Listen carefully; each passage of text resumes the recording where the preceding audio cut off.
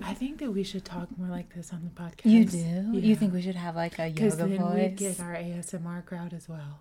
I just don't know though if it were me listening, if I would want to listen. Do people talk like this? And I get that some people have a thing for it, but I feel like a person who genetically hates it.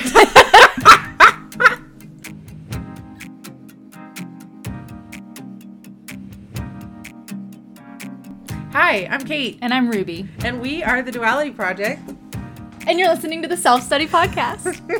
The Duality Project is empowerment from the inside. We seek to live life on purpose so that we can more intentionally and intimately show up in our relationships and our communities. With a healthier perspective on self-development, we offer the Self-Study Program, one-on-one self-study coaching, and this podcast. And also something else. But we'll get to that in just a minute. Surprise is coming. That support you in bridging the gap between who you want to be and how you actually show up. Through exploration and awareness, you'll discover a deeper understanding of yourself to become happier, healthier, and more grounded. We're so glad you're here, and we're so glad to be here. Quite honestly, we've been trying to get this episode recorded for a hot minute. Yeah, but we've been kind of busy. Again, we'll get to that. We'll get there. Something that goes along with this podcast is the curriculum that we've put together called the Self-Study Program, and applications are open now. Yay! The program starts in March. It's a 10-month program. There's plenty of information about this on our website, and we'll keep talking about it throughout the podcast. But yeah, applications are open now. So go to thedualityproject.com and go ahead and apply. And let me point out one important thing about it is that the way we have set up the cohorts and application process is that you go learn about the self-study program. You're like, this is something I want to do. Then you send your application, and then we have a call with you. Mm-hmm. So when you apply, it's not the same time that you put a down payment. We want to really make sure that you want to be here, and this is a good container for you to grow in. So we have a call with you, and then you get to the point of choosing your payment plan or whatever. So I just want to presence that when you send the application, there are no strings attached to that. It is more like, hey, I'm really interested. Let's make sure this is for me and get me signed up. Yeah, and the other thing is you're not going to not get into the program. You're not going to not have the prerequisites that are necessary. That's not the kind of application that this is. And though in that call, that part of that is to figure out is this the right fit? So yeah. That's what that's for. Okay. We also offer one-on-one self-study coaching. Of course. Via thedualityproject.com. Okay, let's talk about our gratitude practice. What are you grateful for about yourself? Oh, about myself? I was going to go straight into what I'm grateful for about Ruby. What am I grateful for about myself? Wow. Okay. Well, I am really grateful for the ways in which I have intentionally been trying to grow so that my life can feel the way that I have always kind of hoped and dreamed was actually possible, even though so many of the things that I hope and dream for, nobody has shown me how to do. And I'm really grateful for the way that because I believe it, I have this sense of because I can believe it, then it must be possible. Yeah, I think that's true. Yeah, I do too. And so I just have been, on purpose doing some things no matter how uncomfortable they make me or no matter how other people feel about them that are benefiting me in big ways. Mm-hmm. Love that. How about you? I am really grateful for myself in that I've had some stuff going on in my family that has just been kind of tough and invited and allowed space for the natural part of me that caretakes. And I just I'm really grateful for the part of me that it's really easy for me to support and be present with people and offer what I can offer. And I really think I'm very graceful at that as a skill. And I feel really grateful that I have that capacity. Yeah. Mm-hmm. Your family feels really grateful that you have that too, Ruby. I feel really grateful that Ruby has that. What else are you grateful for about me? So I've just arrived. We're in Ruby's home. We're together. It's so good.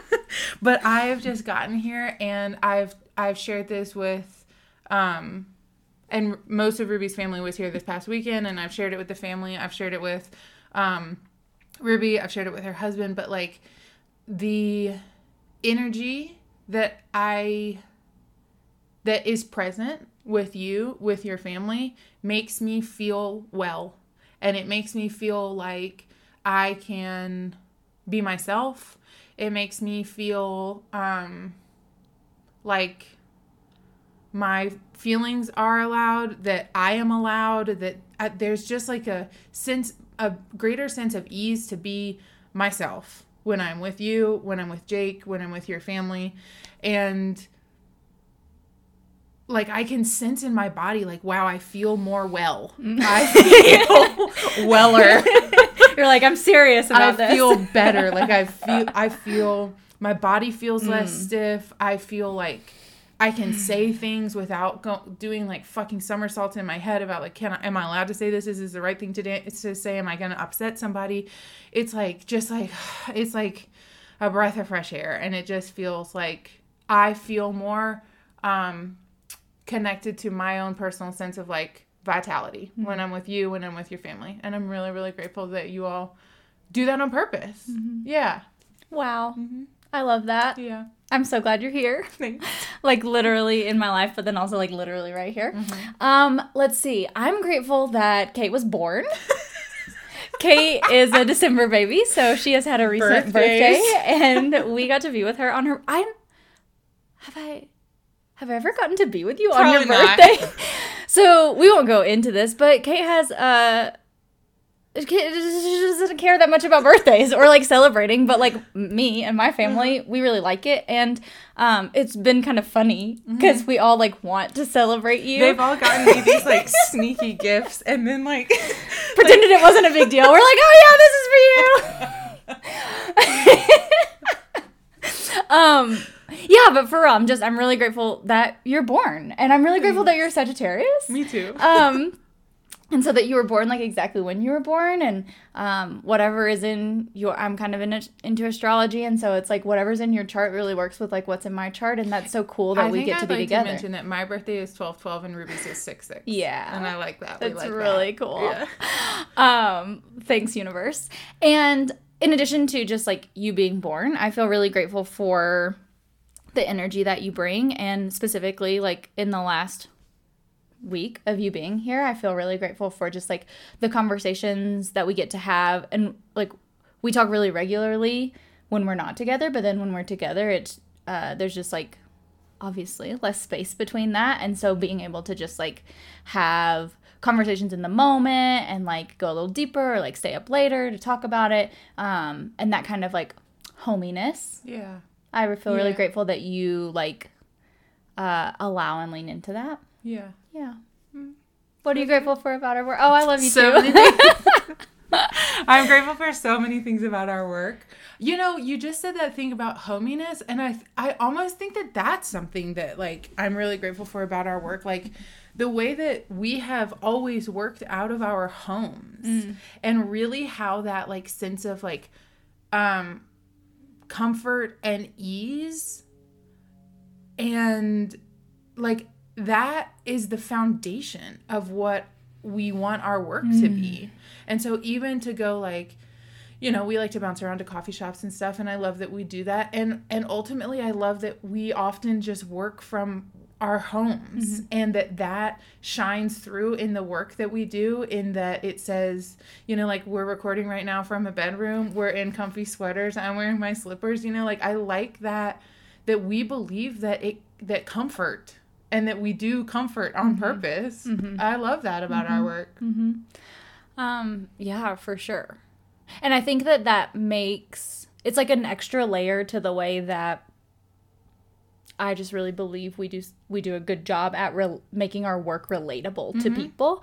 And so maybe you've noticed we don't sugarcoat things. No, we don't. And we're not very good at that. And we don't like the nature of pretending that's present in our industry. And yeah, what you're speaking to like is another layer of how we embody that authenticity, honestly. Yeah. And you know what I really like about that is that I feel like we've had a really big month. Yeah. And so it's like that makes that like the fact that we are like committed to like comfort and like being in our bodies. Like I'm really proud of that we have set up our entire schedule next year to revolve around our menstrual cycles. Like that's a big deal because we both feel significantly different depending where we are in the cycle. And the fact that we've like set it up for success for ourselves feels like so powerful in a way that nobody else has ever given us that. Yeah, and then I think like the working from home and like prioritizing the comfort means, I don't know, that like the nature of our work in our relationship means that when things need to shift, there's the softness required to allow that to be flexible instead of it being like, this is how it has to be done or it won't get done. Yeah, totally. And like that trust that is there. Yeah. Yeah. What about you? Do you have other thing? Do I have anything else? I'm grateful about our work. Well, okay, so I was posting some stuff to Facebook about our work last night, LOL. Fucking bar Facebook also. Business, meta, whatever is garbage. Like, truly user. And I haven't been on Facebook in so years. long that it looks, like things are different. Completely different. And I feel like an old person. I'm like, why did they change this? But I was like writing out all the stuff that we have going on so that, because it's a different people are friends with me on Facebook than follow me on Instagram or whatever. And just kind of like updating the world. And what I'm really grateful for about our work is this piece that has always been present, which is like I have for my whole life done the most to make sure that I'm always becoming and I'm like being a better human and like learning how to be in better relationship with people and myself. And I've just really dedicated like my personal inner outer life to that pursuit with myself. And I feel so grateful that the work that we're up to is creating containers for y'all to do that in your lives as well. And yeah, there are other scenarios that could have played out where I'm still the way I am, but then my work doesn't revolve around that. Totally. And I'm just so grateful that I get the like satisfaction, honestly, of being able to share something that feels so important in how I show up as a person with other people. And like, yes, one, like attract people who are also up to that, but then also like, I hope to inspire people to want to be better people. Totally. Yes. As do I. And I'm grateful we get to do that in just like a really direct way. Yeah, totally. And then, like to piggyback on that, what I'm also grateful for is the ways that I've seen like in the past many years, the people who have like participated in this stuff with us, in our work with us, that I consider like, the work that we do like as in like service, but then also like the work that we do just like in being humans, like that the people who do that, then it's like, like we've seen people just like up level their lives. I'm just grateful to get to watch people who I'm grateful to watch the ripple effect. Yes. Of goodness. Yes. Of people who are trying to do better. And something that feels important when I say goodness is like, not that you don't make mistakes, or not that people aren't going to become upset with you, or not that there are going to be people out there who really to their core feel like they are going to be like, yeah, I really hate those too. It's like, okay, that is okay. But I mean like goodness as in like, Ruby said to me the other day something about like, because you're here, that makes it, I was kind of like turning in on myself, like, why do I feel this way? And you're like, because you feel that way, it is that you feel that way. Like, there's a reason for that. There's a point to it. Its presence means something, or its presence is like showing something or pointing to something. Like, it always matters. It matters. Yeah. And so, like, the more that we uncover about ourselves, the more that we're uncovering those things that matter to us. And that I just believe that there's a purpose in that. Yeah. And a really cool thing about it, too, and then we'll move on, but is the part that's like, we have people who we've worked with for so many years. And so if you can imagine for yourself when you're like, wow, 5 years ago, I've really come so far. And you can reflect on that, like, with yourself. Like, and I do that with myself. And then we have people who we've been working with for that long. And so you just mentioned, like, people really up-leveling their life. But then, like, we've gotten to watch that also in a lot of people as a natural process. So, you know, like, the self-study practice is not about, you know, it's not about magically making 3 wishes, like going to bed and waking up and your whole life's different, or like imploding your life, right? It is a over time things evolve kind of practice, just like life, and we've gotten to witness that in people, and that in and of itself is just such a beautiful gift because it's like, oh, I saw you here, and then I saw you here, and now you're here, and good job. Yeah, the proof that we get to see out in the world of people growing. You know, because sometimes I really am like, I'm about to have to say a thing, and then we're not going to be in a relationship anymore. Speaking of the theme of the day, boundaries. Wow, bless. Okay, so what was our last theme, Ruby? Do you remember? You remember the theme that comes before boundaries? Freedom. Oh my God, I thought it was courage. But yeah, you're right. You have courage, and then you get freedom, and then you realize, oh, fuck. In order to preserve and, like, honor this freedom, there are some boundaries that I haven't been setting. Yes. And you heard on one of the podcasts, we talked about the river of integration. And that is, like, on one side, there's, like, a river, or you're in the river. On one side, it's, like, complete chaos over here. And then on the other side, it's, like, total structure, brick wall. And, like, where the river flows, which is where, like, your vitality is, which is where you as a person, like, flow, move forward, grow, evolve. That happens, like, in between those two things. So, like, but if you're on the bank where there's, like, total chaos, that's like when sometimes, okay, like I had an experience recently after I sold the business, I was like, oh my God, the world is my oyster. And then I was like, oh my God, the world is my oyster, you know, because then it's like, it's so free. And like, I needed to kind of like, it felt like way huge and way big out here. And then I needed to kind of like focus in and like figure some shit out in order to move forward. And then at the same time, so that's what it feels like to have like way too much freedom. And then what it feels like to have like way too much structure is like, who am I in this place? Like, what do I even want? What do I need? I'm just like doing what the world tells me to do and being who the world tells me to be and saying what the world tells me to say. And that doesn't feel free at all. Yeah. For some reason, an example that's coming into my mind is like, I don't know why I'm thinking about movie stores from the early 2000s, but did you have a little, like, we didn't have Blockbuster because I'm from such a small town. It was called like Video Time or something and locally owned.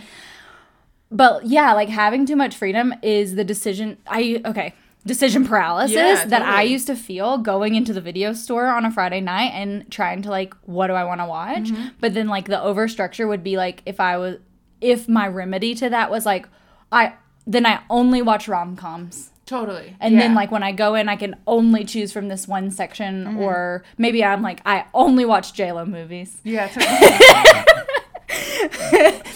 And I love a J-Lo movie. Yeah, totally. But that like limits the capacity to experience anything else. Totally. And so having for yourself the river of integration and the way that boundaries helps once you've experienced freedom is in saying, okay. So you realize there was like too much rigidity and you weren't choosing the rigidity. So now we have bursted forth in courage and accessed freedom. And then, like you said, it's like, okay, but like what? But like where? How? When? Like, where does my energy go? Like, someone tell me what to do. And then boundaries says like, okay, well, let's go to the inner resource of your own knowing and set some parameters and structures that work for you. Yeah, and it's like the process of learning like what feels good and what doesn't feel good, what feels right and what doesn't feel right. And when I say right, I mean like right according to you. Right now, right thing right now. Yeah. Yeah. So anyway, since we've talked about that a little bit, we actually do have some housekeeping that we want to get into. We have some like huge, monumental, Kate has written big hairy ass news. And when I wrote that down, Ruby goes, ooh, that makes me really uncomfortable. It's because, you know, that acronym that is BHAG. Big, hairy, audacious goals. And it's the word audacious that I can never remember. And so I always have thought it's been big, hairy ass goals. I like it. Big hairy ass. Big hairy ass. This is a goals. merch idea.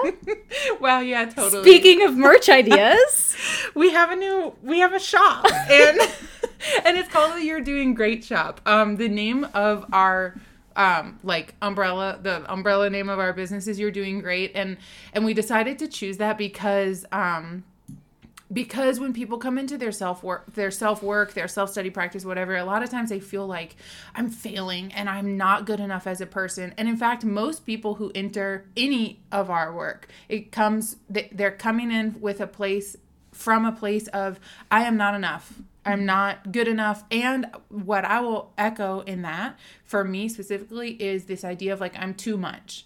And that's the same thing. It's the same story of like, no matter whether you're not enough or too much or too this or not enough that, it's still like I don't have the right ingredients. I don't have the right ingredients, and there's something wrong with me, basically.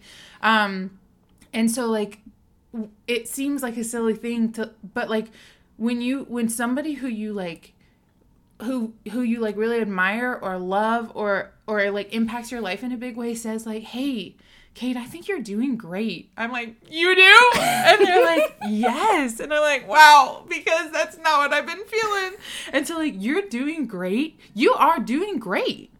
You are doing great. And like, you can't do anything bigger and better than what you're doing if you can't get to a place of like, I'm doing great, so therefore I can keep going. Absolutely. So that's why it's all called the You're Doing Great shop. And we have some excellent really crew do. neck sweatshirts that are just on the back in huge print. You're doing great. Yeah. We've designed some spiral notebooks in there, like get one and let it be your journaling practice. There are some like tall stainless steel tumblers, and then there are also some small wine tumblers. And I don't know, you can use them to make hot toddies. And I'm less of a wine gal, I'm more of a hot toddy gal. Tell us about your hot toddies. Hot toddies. Here's what I believe a hot toddy to be. It's hot. The two main ingredients are hot water and then either whiskey or bourbon. Mm-hmm. From there, you can do anything. The other night I made all of us ginger powder, vanilla, like a lot of ginger powder, vanilla, lemon, a whole half a lemon, and then maple syrup. Mm-hmm. And that was a delicious hot toddy. Mm-hmm. I like maple syrup. I also like honey, but I prefer maple syrup.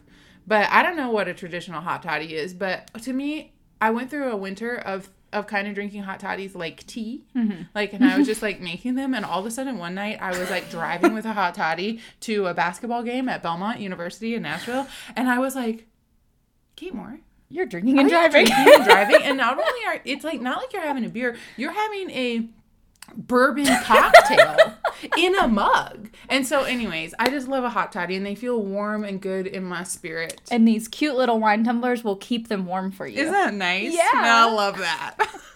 Let's see, what else do we have in there? We have some sweatpants. We have some t-shirts. Yeah. We have a hat and some really great canvas bag options. Yeah, totally. Okay, and should we talk about Heartland, since you'll see some of the merch has Heartland on it? And what is Heartland? Well, shout out to Lindsay.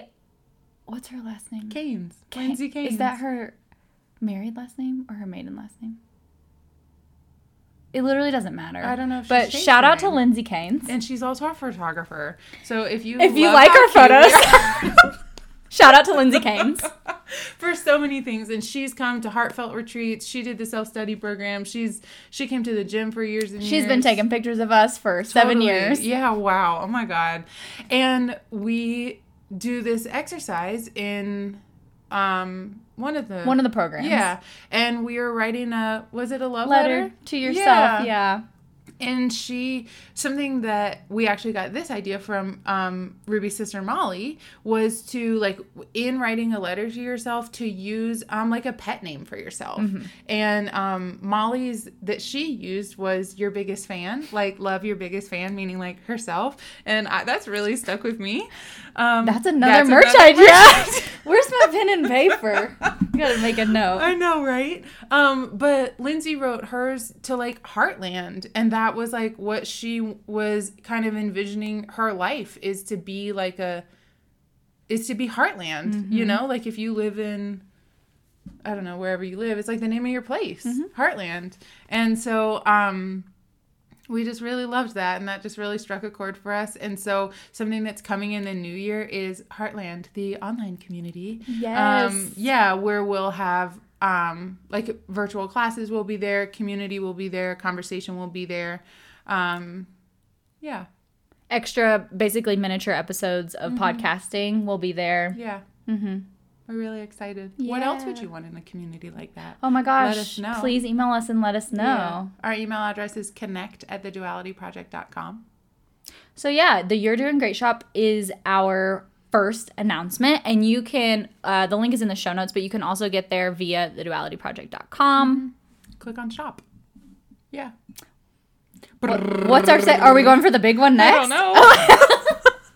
Okay, let's just get the second announcement is that we've already mentioned. Yeah. Applications are open for the 2023 self-study programs. Totally. There are 3 this year. 3 cohorts. 3 cohorts this year. The first one is for 20-somethings. If you're in your 20s, this one is for you. That's what 20-somethings And honestly, means. I'm just so excited. It's going to be too. just a ball, and like, also, if you're in your 20s, this episode right now is like yours. Is for you. Yeah, totally. Truly. Uh-huh. I mean, it's Keep for listening. everybody, but like, yeah, keep listening. But yeah, 'cause, Kate and I are basically 20-somethings. And We spent 10 years being 20-somethings. and really like doing the most in our 20s and doing a lot of this work in our 20s and feeling really alone in our 20s. Truly. And we just believe that doing this work and feeling alone don't have to go together so intensely. Totally. It's like there should be community for that, and especially as someone in your 20s, if that speaks to you, there it can be really hard to find community, right? It can be really hard to find like-minded community, people who are on the same page and want the same things, which is like a full on purpose and enjoy life. Yeah.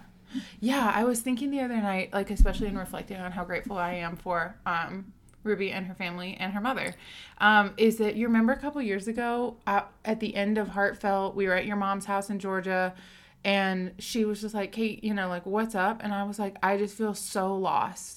And this might have been 2019 because I like could sense that like big shifts Something was needed coming. to happen. And I felt, I didn't know what they needed to be. I didn't know what was coming. Like, how can you? And I just remember telling her, like, I feel so lost. And I don't feel that way anymore. But I do think that like the decade of being in your 20s is a roller coaster of feeling lost and found over and over again, and having a little bit of like Whiplash. from all of that. Truly, the whiplash. My neck. My back. Anyways, so yeah, the cohort for 20-somethings, that's open now.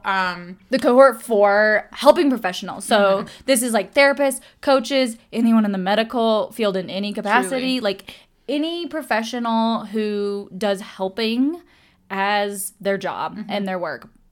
And this is the one especially that I feel like is just so self-explanatory, right? Because we know that these helping professionals, not only have they been called to do more than ever in the last few years, it is always a job that requires the whole being. Truly. And then, yes, and the systems for these professionals are, and we consider ourselves in this field of like helping professionals, like seeing one-on-one clients and really having to listen to somebody like unload their major life challenges, and that's what you're hearing people do back to back to back to back all day. If you're working in a hospital or something, people aren't just coming in there to tell you how great they're doing. And that's not why they're there. And your work and the helping professionals' work is to hold really empathetic space. And what a beautiful gift. Truly. Like, we both have therapists, love them. I will say, over the summer, I had never met my therapist in real life because we'd done everything virtually. I scheduled a session with her, and it cost me $150 to see her for an hour. And I scheduled a session with her in real life just to tell her, you have changed my life. Thank you for the work that you do. And I love that. Anyway, I think she loved it too. Anyways, but what I was saying about so that's what's necessary. It's necessary for people like us to like have to be in our bodies, to like listen to the hardest parts of people's lives all the time, to be with them in that. And then also the systems are not set up for people to be well who work in these fields. Or to recover or integrate on their own, right? And so it can also feel very lonely in this profession to feel like, oh my gosh, then I've spent all day holding all of this intentional space and really hearing about like traumatic experiences of people or like just really tough stuff that they have going on. And then I've got to go home to my family. But like, I know because of my profession that it's not ethical and also not like beneficial to then go dumping that on my family. Truly. And so like, but they need me to show up for them. So what is the in between and how do I take care of myself? And often too, these professionals are so busy that there's like all there is time for is the essentials, right? The responsibilities. And so like through the self-study program, there is a container for you to come honestly just like receive and express and like get filled back up and like the intentional space for you to set aside for yourself. I'm just like really passionate about. Totally. Well, and not to mention that, like, all that, but then most therapists, especially maybe most therapists, coaches, you know, people like that, helping professionals that I know, maybe like 35 and below, also take on that role in their actual lives. Yeah, with their friends and stuff, or strangers. Truly. Because, like, you know, most therapists, you know, you kind of, like, they have kind of like a vibe. And it's like people out in the world sense that vibe. And this happens to us all the freaking time. It's wild. But, like, which is why boundaries is a really important part. Because, like, you have to be able to say to, like, the people in your life, like, hey, I love you so much. I can't hold space for this right now. I need to be quiet. I need to go inward for myself. I love you. Can I help you find a therapist that can help you work through this? So like, so that role that is like your job isn't also your burden as a person. Yeah. So if you're in one of these professions, self-study program is for you. If this category doesn't apply to you, 2 things to take away. 1, share the self-study program with your therapists, coaches, and helping professionals. And 2, like you mentioned you did with your therapist in the summer, like make sure you're taking time to express earnest appreciation for the work that they do. Yeah, because like we're not besties. I don't know anything about my therapist's life because she's got boundaries, you know, like when we sit down, she's like, okay, go. And I'm like, okay, here's where I'm at, you know, but like, I think it was good for our relationship, our therapist-client relationship, for me to really be like, you know, hey, I just wildly appreciate you. You know, she kind of teared up a little. Oh, that tender. Yeah. Last one, last cohort. Take it away. This is your passion. Mine. I mean, I love it too. But you're just a little closer to it right now. Okay, so parents and caregivers. Because Kate has been truly taking care of her niece full time for a year and a half. Yes, and also something that we've talked about on a podcast recently, and something that I've like that I have gotten present to is that children have, like when I started the gym because the little Kate needed this space. And so children are wildly important to me. I have always felt really connected to children, and even to like, like what does it mean to be a parent? What does it mean to be a caregiver? Like, and I think part of like, we also had a request for this one. We had a request for the parent cohort from one of the 2020 participants who was like, I really needed this, and I really needed more parents in here. Because it is a specific life experience. Yeah, life that experience. Like, if you don't have children or you're not a caretaker of children, then like it is impossible to understand. Truly. And also though, like, you know, because the script for society is kind of like, grow up, do this, get married, have kids, retire, die. I guess. But, like, I don't know. Like, not everybody is equipped to be a parent. Most of the people who are parents are not equipped to be parents. And, like, choosing to become a parent, and I'm not saying that every single person is given a choice in whether to become a parent, which is why I think it's so important for people to be able to choose whether or not they are ready to be a parent. Because parenting is, we are raising the next generation of human beings. And so it's like, it's an intentional role that you take on. Just like if I'm not prepared to be the president of the United States, if I have zero experience doing this, it's inappropriate for me to apply. I don't know what the process is. No one has an experience though before they get there. But that's the same thing with parents, right? If you're a first-time parent, it's like you've never been a parent before. But now you're in charge. And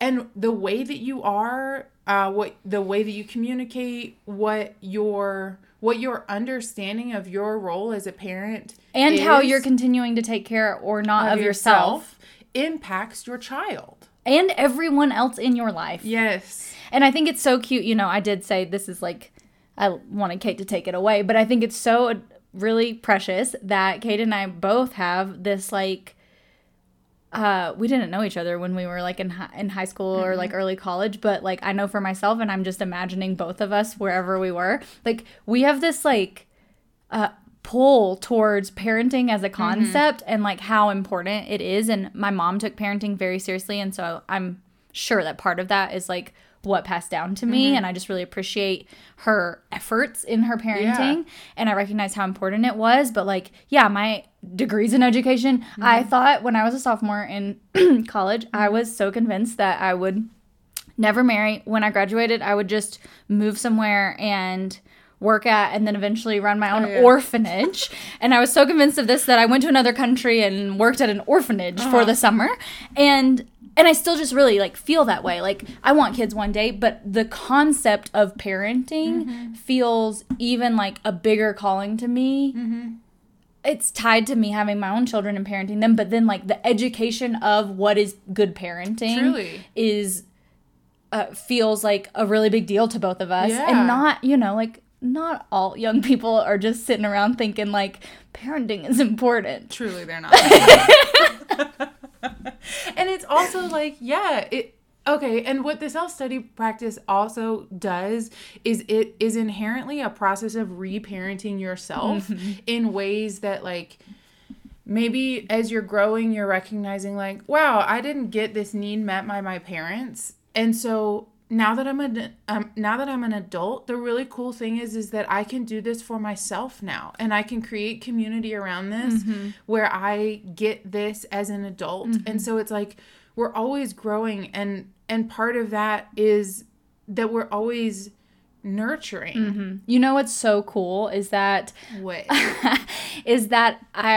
it is typically the default for parents to, like, when we're not thinking about what we're doing, right? We run on the autopilot, and it's typical for that to be some form of expression directly as a direct product of how we were parented. And so whether that is, like, mimicking and mirroring that behavior as a parent yourself, or doing the exact opposite as a parent yourself, but with no, like, forethought or, like, intentionality around it, right? It just, like, happens automatically. And so, like, with the self-study practice, and specifically the self-study program for parents, you are learning to reparent yourself alongside parenting your child and choosing a new future, really, for both of you. Truly. And, like, something that I love about children is the way that they are mirrors for us.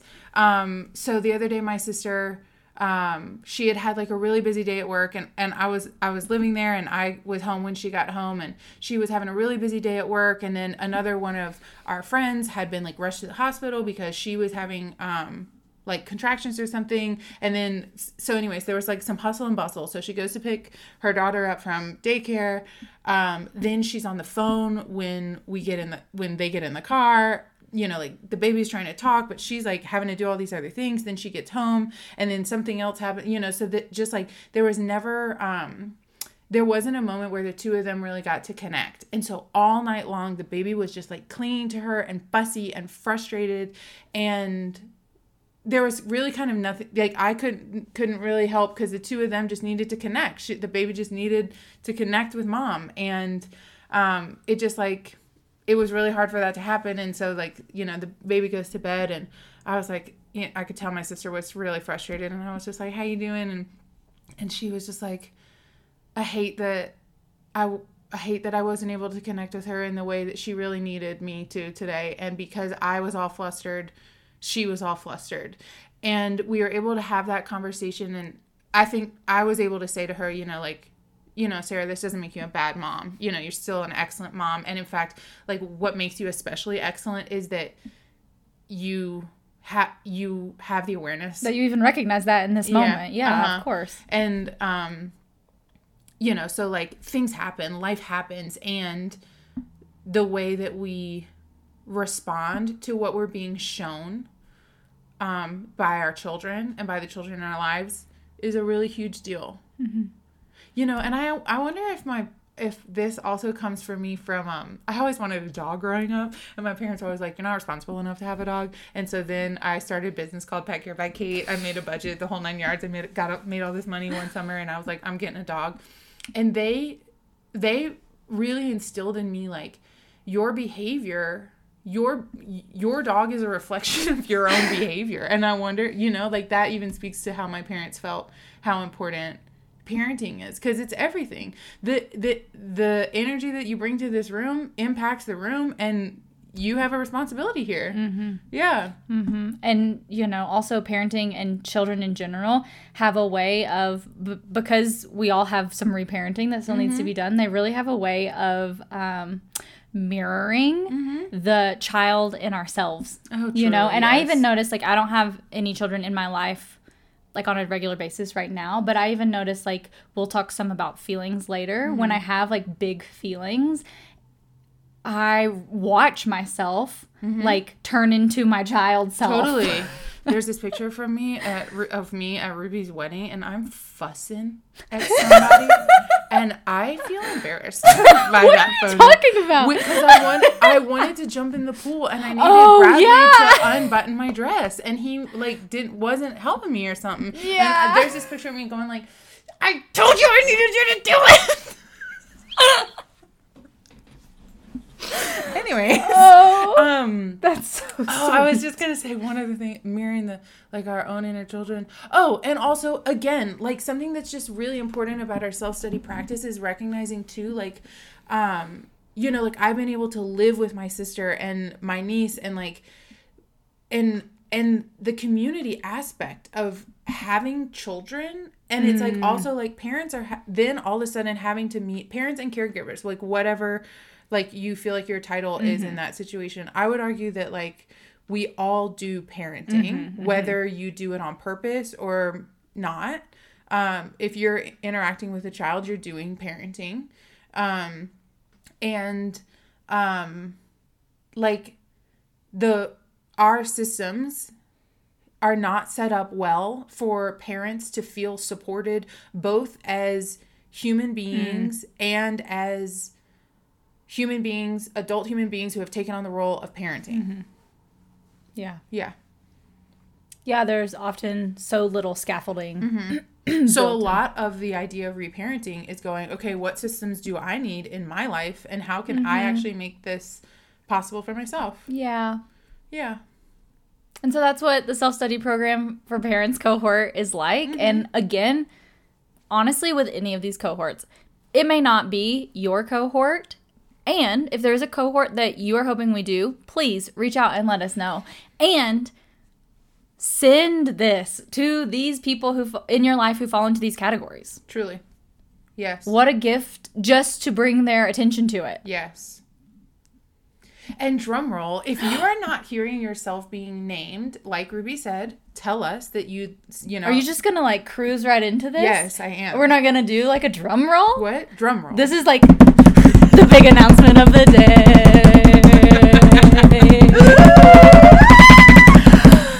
We have a new journal available. It's a journal and workbook. It's called the My Self-Study Practice Journal and Workbook. It's available on Amazon. It's 200 pages of questions, prompts, exercises, inquiry, places for you to obviously journal about them. Mm-hmm. It takes you through all 9 themes. It takes you through the entire program on your own. Yeah. Mm-hmm. It is honestly incredible. Mm-hmm. And we can't wait for you to get it. You can buy it on Amazon. You just got to search My Self-Study Practice. My Self-Study Practice. And or, since we are the co-authors, I bet you could search our name. Ruby and I are co-authors, co-hosts, co-founders. Co-authors. Co-authors. All of it. Yeah, totally. Wow, I love that. Together because, as a reminder that we're not alone. Truly, yes. Okay, and speaking of that literal part is that, like, we've been doing this together intentionally, for a very long time. And also that sense that I had in my 20s of like feeling so alone. Both of us kind of were talking about this recently. Like, wow, we have had this like lifelong sense of being alone. And recently that was like triggered for me a little bit. But then I was here with Ruby and I am not alone in the world anymore. I'm just not. No matter, and I'm not saying like just because I have Ruby, like I'm not saying like it's only because, like if I don't have Ruby, I will be alone again. But I am saying like I have the entire sense of my life has changed. Mm-hmm.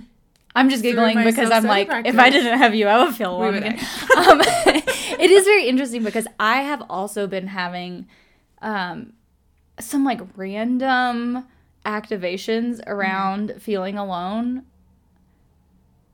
They just feel really out of the blue to me. Mm-hmm. And all of a sudden I'm just like in a meltdown. And I was having one of these a few weekends ago. And yeah, I was like sobbing and Jake was like, what's going on? And I was just like, I have spent so much of my life feeling alone. Mm-hmm. And, he was just like, you don't ever have to be alone again. Yeah. You've got Jake and Kate. Yeah. Wow. And so, therefore, that is what we know to be true that your self-study practice can offer to you. Well, and what I want to point to, obviously I really do feel that way about you and Jake, and specifically my mom and my sister too, but like what the self-study practice gives us is the capacity to build the kinds of relationships that allow support, love, vitality, abundance in our lives. So like it also gives me the knowing that heaven forbid by some tragic turn of events I lost all of these people in my life who make me feel not alone. I know that I have the resources to find the people who will also meet me where I'm at, because there are 7 billion people on the planet. Mm-hmm. Totally. And also, we live in Colorado now. And I've lived in a very small place in Colorado. And so it's like sometimes you are actually, in fact, limited by just the people who are around you, right? And also, when you learn who you are and what you need and what you want, you can communicate that to other people. And it's the process of developing relationships. So the process of developing relationship with yourself, developing the relationships with other people, so that we learn how to meet each other and love each other and not feel alone together. And make sure everyone's needs get met. Mm-hmm. Totally. Yeah.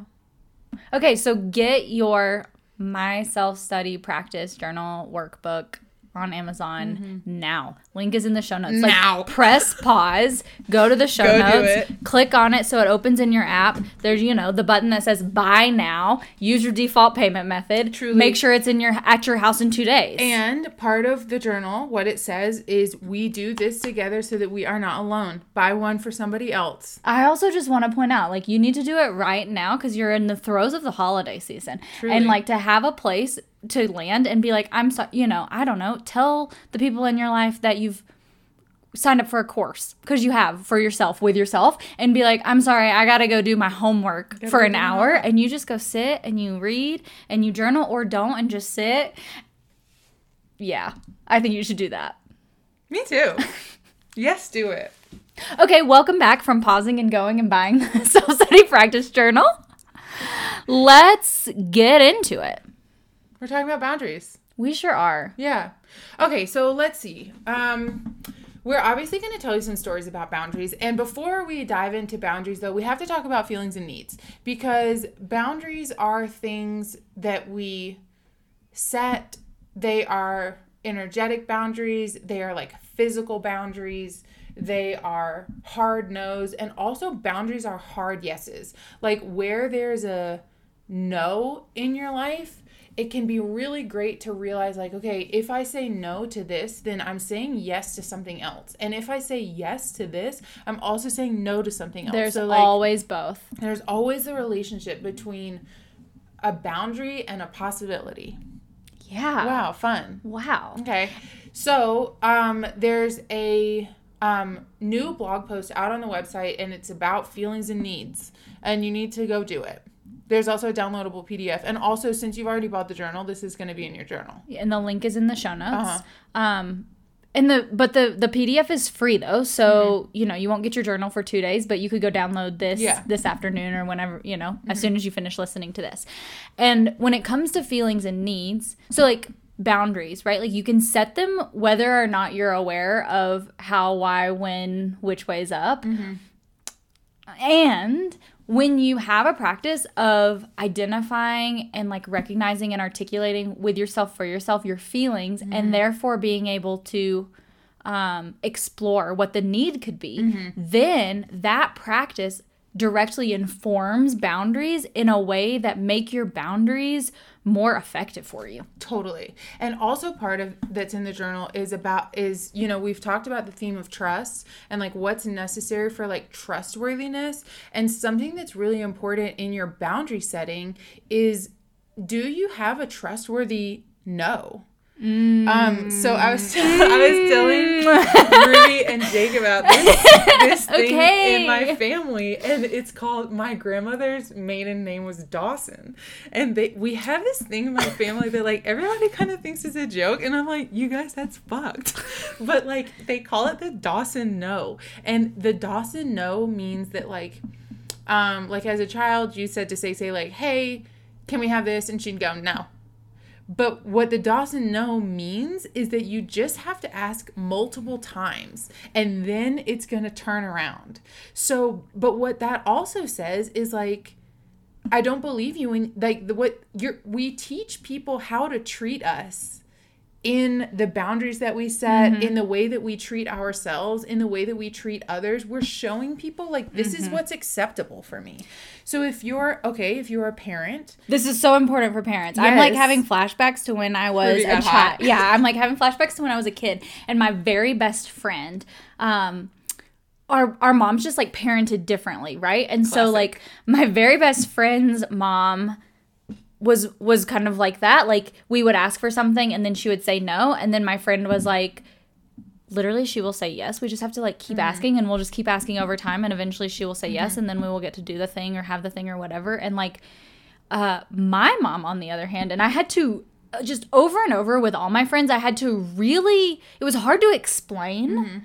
Because I think a lot of my friends had the experience of my best friend, and it was really hard to explain when I was like tired. When my friends were like, why can't we do, like, can't you do this? Or like, can't we do this? And I was like, my mom said no. And they were like, can't you just ask her again? And I was like, you all do not understand. I have tried. No. And when I ask again, it just gets firmer, and it is not good for me. And when she says no, she really means no. And what's hilarious about it is by the time we were in high school, all my friends' moms were defaulting to my mom. They would be like, if Sheila says you can do it, then you can. That's because there was this element of, Sheila trusts herself. She has good reason for her. And even trusts her intuition, you know, like a lot. She will even like, and she would express this even in high school, and with knowing that we may or may not understand what she was saying. That's what I'm saying. She would be like, I don't have, like, the answer is because I said so, and I just have a gut feeling that I don't want you doing that today, and that's it. Yeah. End of discussion. Thank you. Yeah. Goodbye. Yeah. And, like, it's, like, maybe, like, and when I think about, like, what is that teaching your kid? What is that boundary of teaching your kid, I trust my guts? Teaching them, is it, like, I trust you when you trust yours? Mm-hmm. That's a good thing to be teaching a kid. Mm-hmm. And it's boundaries. Mm-hmm. Yeah, so when you're a parent, it's just, like, so essential. Because also, I mean, of course, in your parenting, and honestly, in the long run, it makes your parenting easier. Because, like, I was not asking my mom things over and over. When she said yes or no, I knew that was it. And then she didn't have to energetically deal with me begging her or whatever. And you didn't have to... It doesn't feel put on a show to try to get my way. Yeah. And then, oh my gosh, and then you're raising, like... The parents who do that raise adults who, unless they reparent themselves otherwise, are begging to get their way out in the world. That fucking sucks. Ugh. Because, like, why would you want to continue asking somebody who said no? I don't want to have to convince you to be with me or whatever. Mm-hmm. And also, there's, like, a sense of entitlement when you are raised with, like, if you just keep asking, eventually they're going to say yes. In fact, one time I went on a date with this guy named Sam. And... like, I forget, maybe the first date I remember was really great. The second date, though, maybe, I don't know. I don't even remember what happened. But he asked me a bunch of different times, and literally, finally, I just said yes so that I wouldn't have to do it again. And I was like, why did you, like, what is the deal? Why do you keep asking me this? You know, hoping he'd be like, oh my God, I just, like, love you or something, like, cannot possibly resist. But he was just like, because... Eventually, I knew you were going to say yes.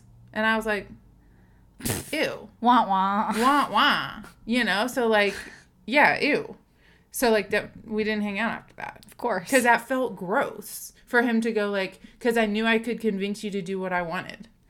Because that takes away... Okay, so you've worked really hard for the autonomy. Like, you've done your courage things to have the freedom of... You know, we all have choice. But then, like... Sometimes it doesn't feel that way in life. And so then to do the work, to get the freedom, to actually feel embodied in your choices, that feels like someone has manipulated you out of choice. Yes. Yes, absolutely. Ew. And this is also like a culture thing, a culture problem, a culture, like a culture of entitlement, which we know leads to rape. Yeah. Amongst hella other things. Honestly, all the bad things, right? Yeah, totally. Like, it's the reason that, we won't deep dive into this, but it's like the reason that, like, major fraud happens and $8 billion disappears. Like, you know, like, whatever's going on. Yeah, totally, yeah. It's like the sense of entitlement causes, honestly, these just, like, they're unnecessary turns of events. Like, we didn't have to deal with this. Yeah, gross. Ugh, ew, entitlement. Okay, so, Feelings and needs. Yeah. You need to know what they are so that when you need to set a boundary, like, for instance, a boundary is like, let's talk about the difference between, like, an actual boundary and, like, an energetic boundary. Mm-hmm. An energetic boundary, I was recently having, I set a boundary with somebody, and then they wanted to come back and argue, like, fight in a way that I'm unwilling to fight. Like, I don't do dirty fighting. I'm not going to be like, well, you're ugly and stupid. And so, therefore, nobody gets to say to me, like, you're ugly and stupid, and then think that I'm going to continue to engage. So the energetic boundary for me, when they came back to me with, like, well, you're ugly and stupid, was I'm willing to have a dialogue about this with a moderator. I'm willing to have a dialogue about this with a moderator if you're still interested in having this conversation. That's what I said. Like, the energetic part says, I won't engage with this like this, in this way. Yeah, and sometimes even the energetic part doesn't even require, like, external communication around it. You know, like, I have boundaries with people in my family that they don't necessarily know that I have, and that it works in the dynamic. I'm not saying that you can get away with never communicating boundaries. That's not how it works. Totally. But, like, you know, there are certain people that, like, I don't answer every time they call me because that is an energetic boundary I have with myself. So unless I'm in a place that I am prepared to engage, I just don't pick up the phone. Mm-hmm. And I don't have to explain or have an excuse for why I didn't pick up the phone. No. So that's an example of like an energetic boundary too. Yeah. And then like a physical boundary says like, okay, if you're a therapist or a coach or something, right? And you're seeing like 8 clients a day and you're like, oh my God, why do I feel like I'm burning out? It's like, yeah, because you're seeing 8 hours of literally like trauma dumping, emotional, like you're really holding space. And so like the tangible boundary says I take 5 clients a day from this time to this time. And so when a client goes like, hey, can I have an appointment at 8 p.m. on Friday night? The answer is no. Automatically. No. And they're like, but I'm really having a thing. And you're like, I totally understand that. Thank you for reaching out. I can take you during this time and this time. Or like, one of the examples in the journal is like, if you're a parent and, your kid keeps going into this, like, maybe you have like a teenager and your kid keeps going into this, like, I don't know, your liquor cabinet, for instance. And you're like, my friend, my child, no, you can't be doing that. And you keep telling them like, no, but then this is the thing, like you're not actually enforcing that no, because they're still able to just like blow through it. And then you're frustrated because you're like, I've said no to you and you keep doing this thing. Lock the cabinet, take the key. And then when they're like, what the hell? I can't believe you. And you're like, I know, I hear that you're really frustrated. The reason I put the lock on is because I continue to say no to you. You continue to disrespect my no, and obviously my no wasn't clear. And so it is more clear now. Something I really appreciate, speaking of my mom again, that she does is like she really believes in kind of like shock therapy or like doing the like big thing. And so like if that feels like the situation of like putting an actual lock on it, yes, okay, so 2 things to point out. 1, it takes effort to set the boundary. Like you're going to have to go buy the lock, put it on, set a code, like you don't have time for all that, but this is an important boundary to set. And then 2, like it may feel drastic, but like do the drastic thing. Like if it requires that to get the point across, right? Like boundaries are enforced for safety, honestly, you're allowed to set boundaries for preference, for, effectiveness, right? Like for the good of yourself and or especially in parenting, for the good of everyone involved. Yeah. And something to get really clear about, like your specific example of like the energetic boundary is yours. So like Ruby saying like, I don't answer the phone if I'm not in a place to like receive this phone call or whatever. Like, so I think we get really confused with the idea of like, I've set the boundary, but the person keeps like, they don't know that I've set the boundary. So like but I'm saying like if they keep if they were to be like, why don't you ever answer the phone? I'm just keep calling you and they leave all these long voicemails or whatever, then I would have to be like, this is why in some capacity, like I have to communicate why I'm not answering the phone and or say, I would love to talk to you on Wednesdays at 5 p.m. Any Wednesday at 5 p.m. you can call me. Yeah. And yeah.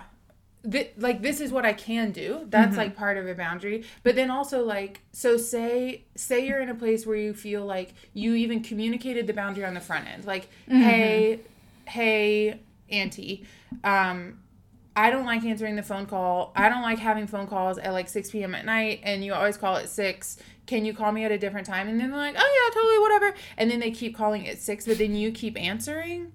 That's not a boundary. Like you communicated a preference, but you haven't set the boundary because the boundary is I won't have this phone call. Requires action. Yeah, and it requires you to do it. So there's a lot of conversation about like other people disrespecting my boundaries, and it's like that will keep happening. So you got to get clear on what you will and will not do. It's not about other people, and it's not about over communicating your boundaries to other people. It's like not doing that thing anymore. Do the thing that sets the boundary. Yes. Yeah. Yeah. It's not about getting the other person to do it. Or getting them on board about the boundary. They don't have to like it. And let me tell you, who says this? Like, the people who dislike or the people who react to your boundaries the strongest are the people who benefited from you not having them the most. Yeah. So they will be upset. Mm-hmm. And we have a few examples for you.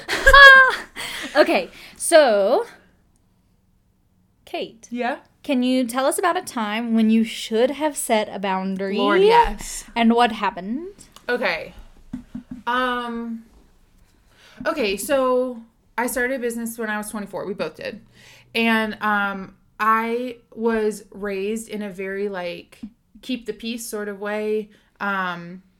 Also with this sense of, like, I was also raised in the church, and there's this thing of, like, Jesus says to turn the other cheek. And so I was, like, turning my cheeks, running out of cheeks, not realizing that, like I was doing, like, a lot of, like, external compassion. So somebody, for instance, like, an employee would come to me and they'd be like, this thing is really hard for me because this, and this. And then I'd be like, of course I understand that thing. And then I would be bending over backwards to, like, meet the need of the business. And meanwhile, like, especially, it's like, I don't have deep pockets of funding for my business.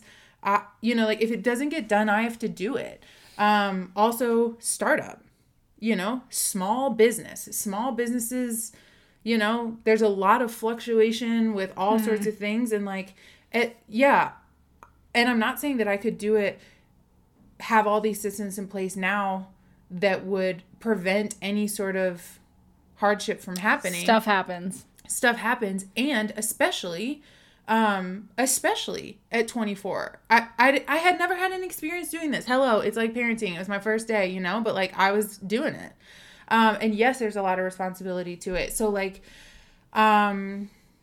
okay, there was, like, one person who worked for me, and they worked there for a long time, and there were a lot of things that, like, like, a lot of the things that I was having to talk about in therapy were because of this particular employee. And they would, like, say things to me, and I would be like, I would really try to be, like, really understanding of that thing. And then we'd make these, like, big system shifts in the workplace just to accommodate this one person, even though I was kind of like I knew in myself, I was like, this isn't right. Like, I don't want to have to be doing this. Like, this doesn't benefit the business, but I thought it was my responsibility to this person. And I was discounting, well, what do I feel? And what do I need? And what does my business need? No one else who worked there owned the business. I owned the business. I was ultimately responsible for everything that happened. And so eventually I had tried to, like, have the conversations that said, like, this isn't working for me, or, like, hey, I hear you that you want to give me feedback on this. I am not open to receiving the feedback, and I get to not be open to receiving your feedback. Or even when you do give me feedback, that does not mean that I am required to do what you say. But I was doing a lot of that. And so then I sat down and I made, like, a memo, and I made this, like, bullet pointed list of, like, this is not okay. And here's why, because I had tried to have the conversations, and it just kind of, like, I felt like nothing was landing. I sat down with a therapist and we worked through this. Here's what I need to say, and it was, like, it was very direct. It was very clear.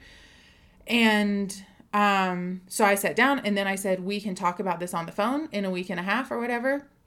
And they came back and they said, I resign. And I said, okay, totally. And, like, that was the expected, due to my experience, that was the expected outcome of this particular situation.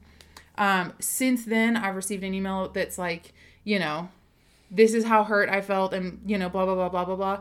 And so it took a lot of courage for me to say, hey, this behavior has to stop. These things have to stop in order for me to continue to be able to run this business. It took a lot of courage.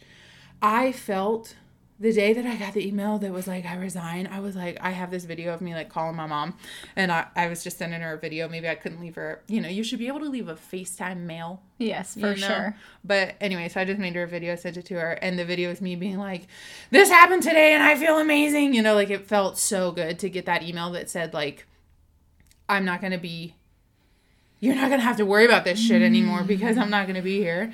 And then when I got the email about the feelings, I felt a lot of guilt because the same pattern that said you're responsible for this person's feelings, was present. I felt like a lot of guilt about that.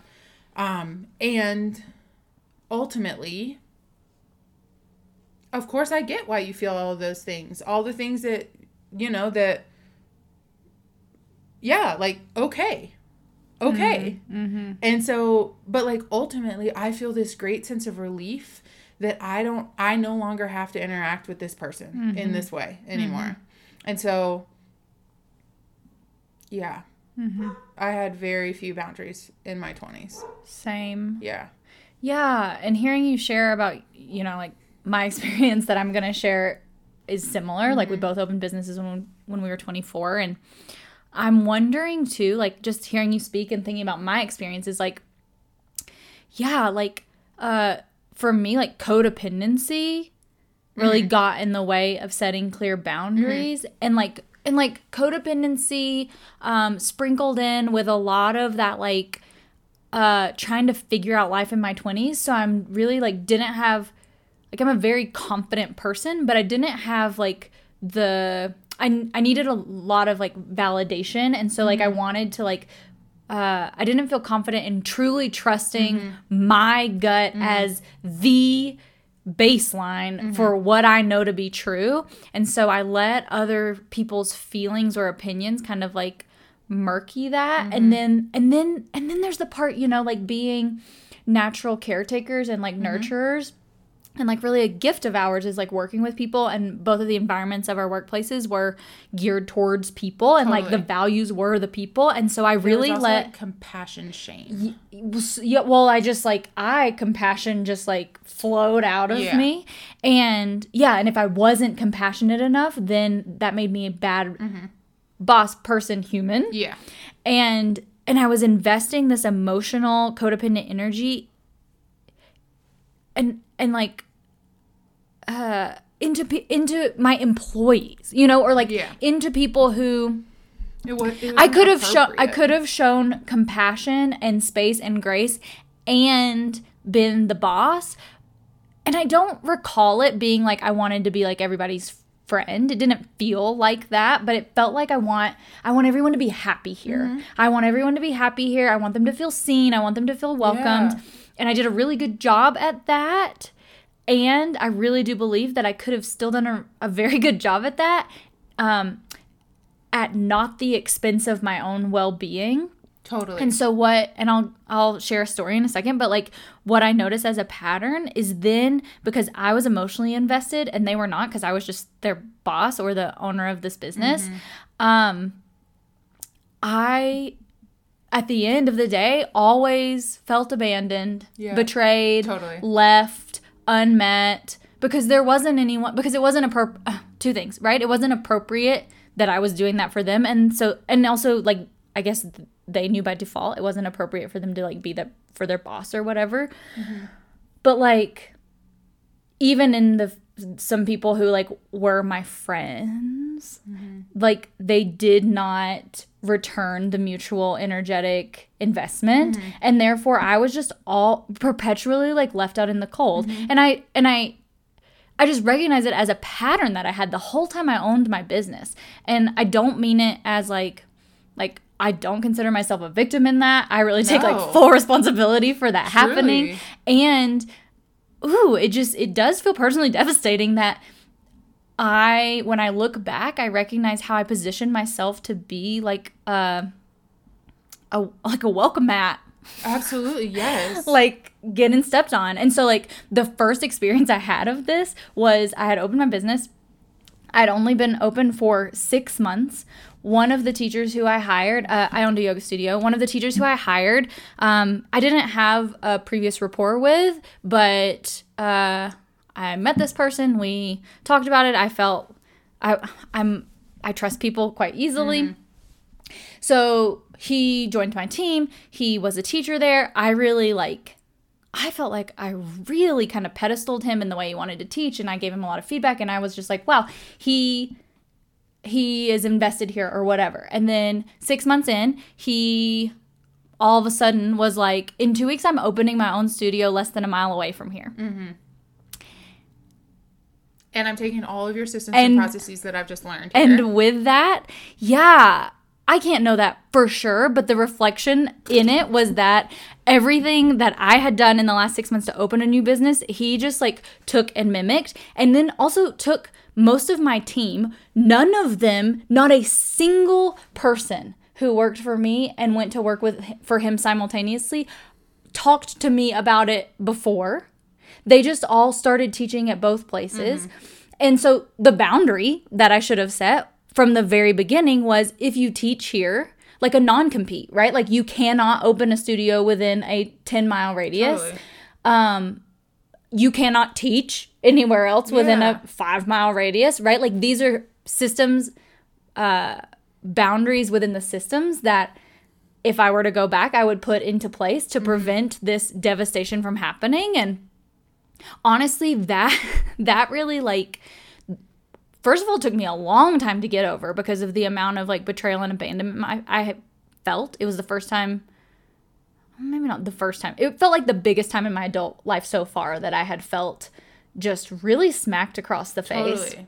And there's also this thing in like business where people are like, oh, it's business, it's not personal. And you're like, that's bullshit. This is the most personal thing I've ever done. The space is the most personal space that I've ever created. I made this for the child part of myself. And then here you are.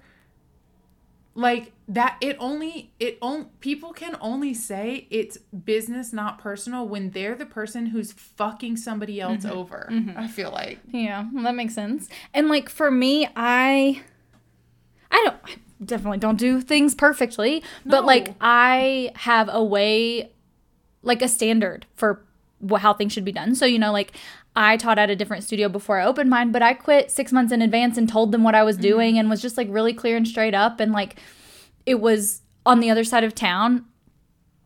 I just felt like I did a better job at like how that should be handled. And so then for someone to like treat me so poorly in that, I was like, I would never. Well, and there's the part of that too that you are going like, if I was in this person's shoes, how would I want to be treated? And that's a big part of a self-study practice. Oh my gosh, yes. Is going like, whether I think that, okay, and also it speaks to that sense of like entitlement. Like, oh, well, I feel entitled to do this just because I fucking can. And it's like, okay, I hear that. And like, I guess I do feel entitled to do it. But does it in my heart feel like the right thing to do to treat somebody like that? And I get that this opportunity is in front of me, but like, is there any way? Because that is an example. And that felt like it really also set the precedent for just like, I think it made me feel super tender, obviously, because my feelings were so hurt and I didn't have a good enough relationship for that to like feel like it could be appropriately expressed. And then also all of a sudden we were both in business in the same town. And I also just like don't believe in bashing another business. Yeah, same. So it just felt like I had to like really keep quiet about this traumatic experience that had happened to me. And then that's the other thing, is that when you have to be quiet because somebody else has like, yeah, it's like that's where the shame gets started, is because then you're having to be quiet about it. And then you're going like, I feel so hurt about this thing. But then it's like, do I even have the right to be feeling hurt about this? Or, you know, and like when you don't have any boundaries, all those stories become true. Yeah. They're like, yeah, you don't have any right to be hurt about this. You should have fixed that before it happened, you know? And then like,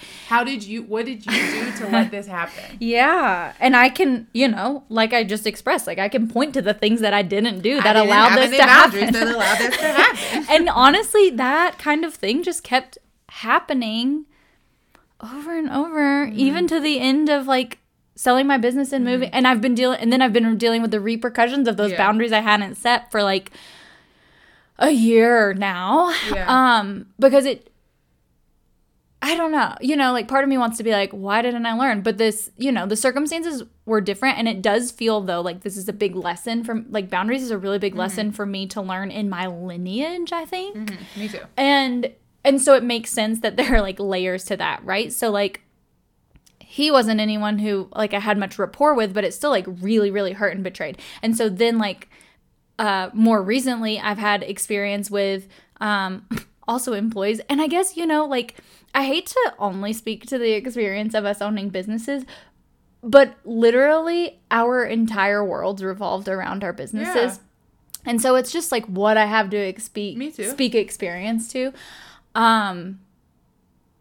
Yeah. Just a bunch of, I mean, there's a laundry list of fucked up shit that happened that I'm like, there could have been a different boundary or even a boundary set in the moment.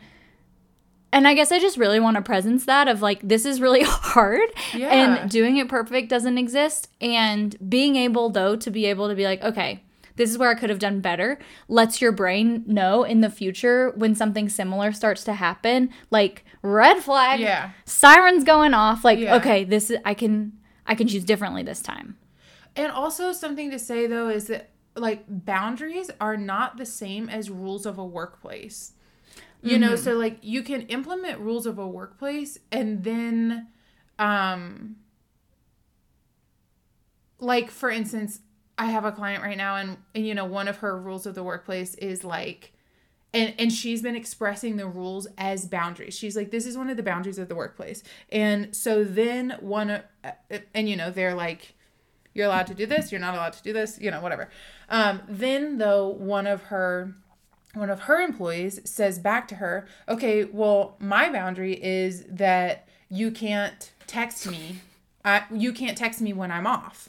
But this very same employee never follows. She doesn't do a lot of the rules of the workplace. And so then the business owner, who is who I'm working with, feels like, I really want to respect her boundaries though. And I'm like, I understand that. You're her boss though. And whether she responds to you on the Monday that you're doing payroll when she hasn't clocked out for her breaks all week or whatever the rule is, she doesn't have to respond to you, but you can still text her and say, this is not appropriate. We're going to be having a meeting about this on Tuesday, instead of her having to wait and then not be able to run the business because she is accommodating for every single one of these people that works for her. And she is just like drowning in other people's boundaries. Well, and it derails everything, you know, like another experience that I have is that, I had a teacher desire to have a relationship with a student, and I did say no. I said, that is not appropriate. No. We together had a conversation with this person about like, why is this appropriate? This is not okay. Yeah. And then, they both defied me. I did check in with both of them individually, and they both looked me in the eyes, each of them, and were like, we want this. Mm-hmm. And so then Tinder week, whatever part of myself. The part that wants love, that wants for like... was like, okay, I'll trust y'all. All right, okay.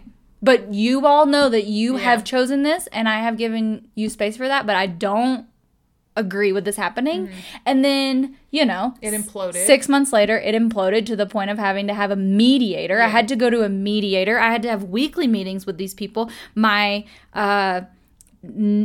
next tier in leadership, my manager turned on me, like literally caused a ripple effect. The rest of the team obviously didn't understand, like caused a ripple effect of damage in my business. And then it's like somehow all of that was your fault.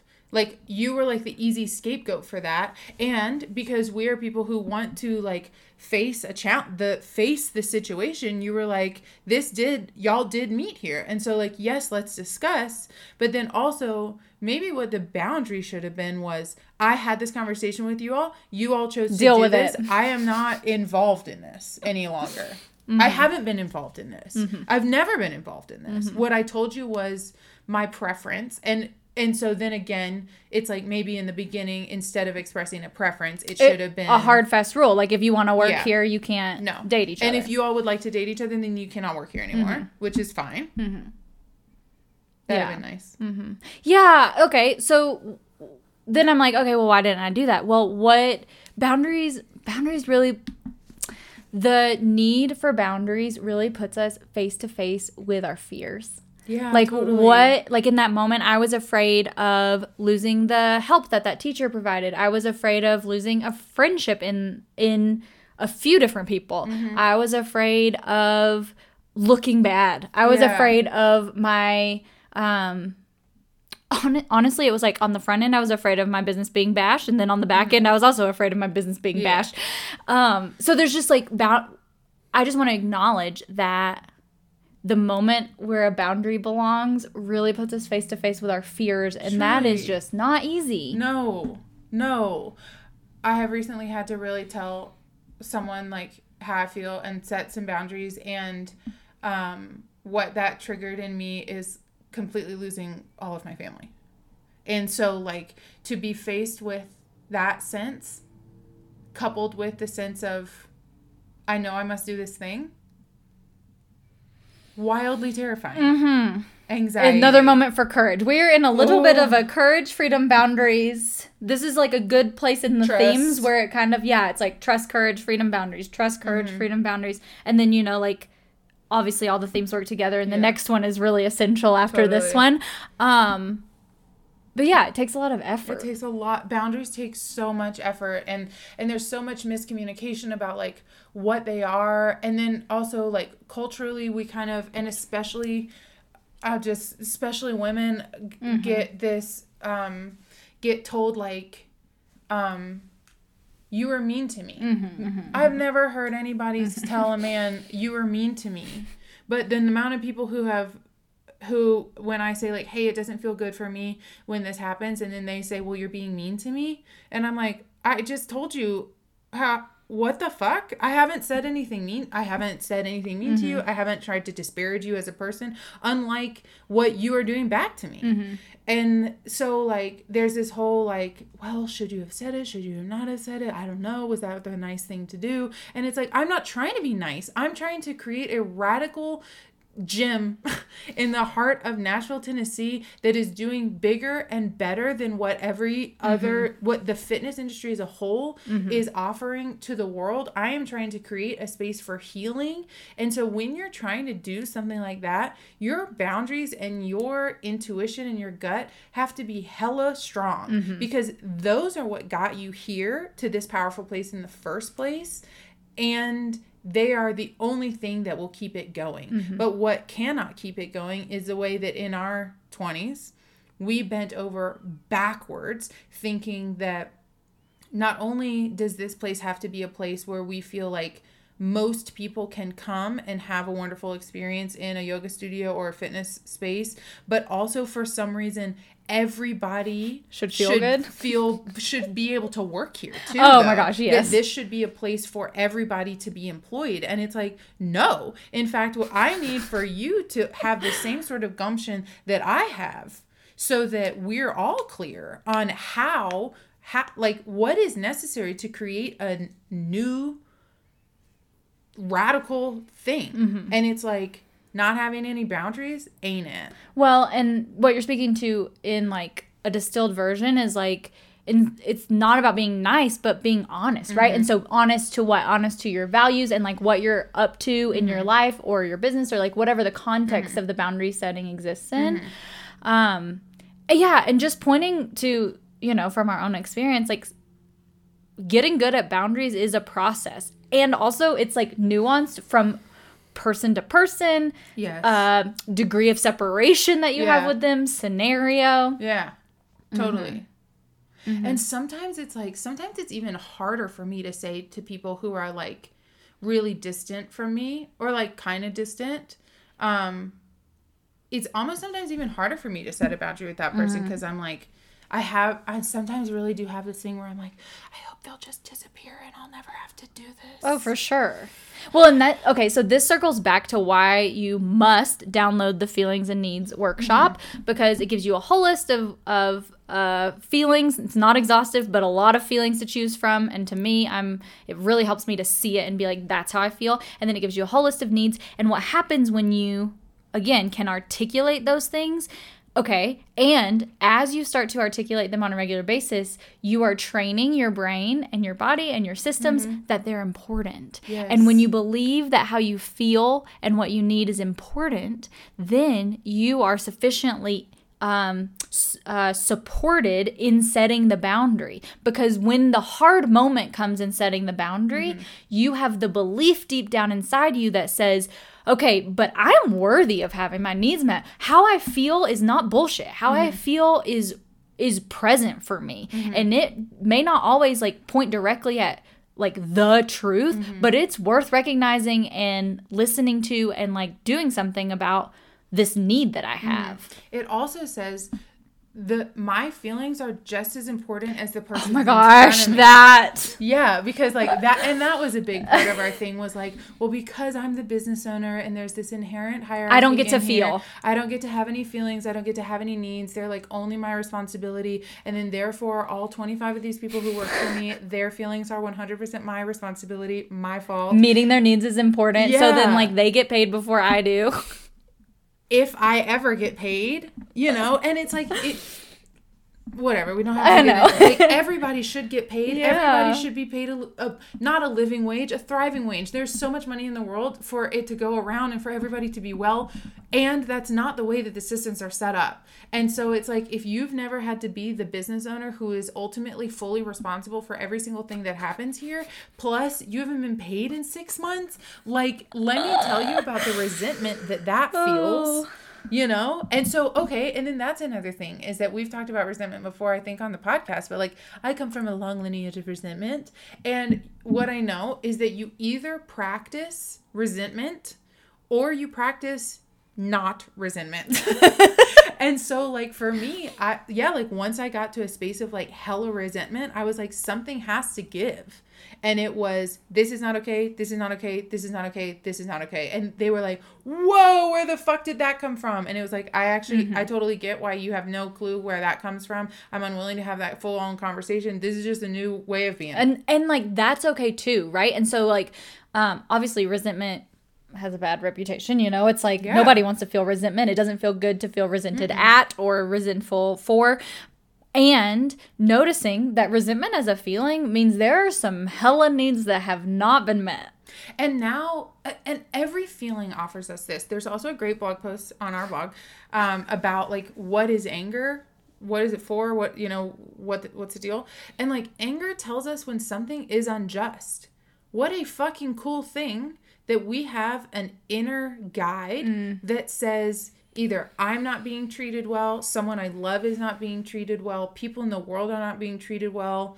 Whatever it is that you care about is what's going to fuel your anger. And that's a beautiful thing. And resentment says, like, what does resentment says? Resentment says, I'm not...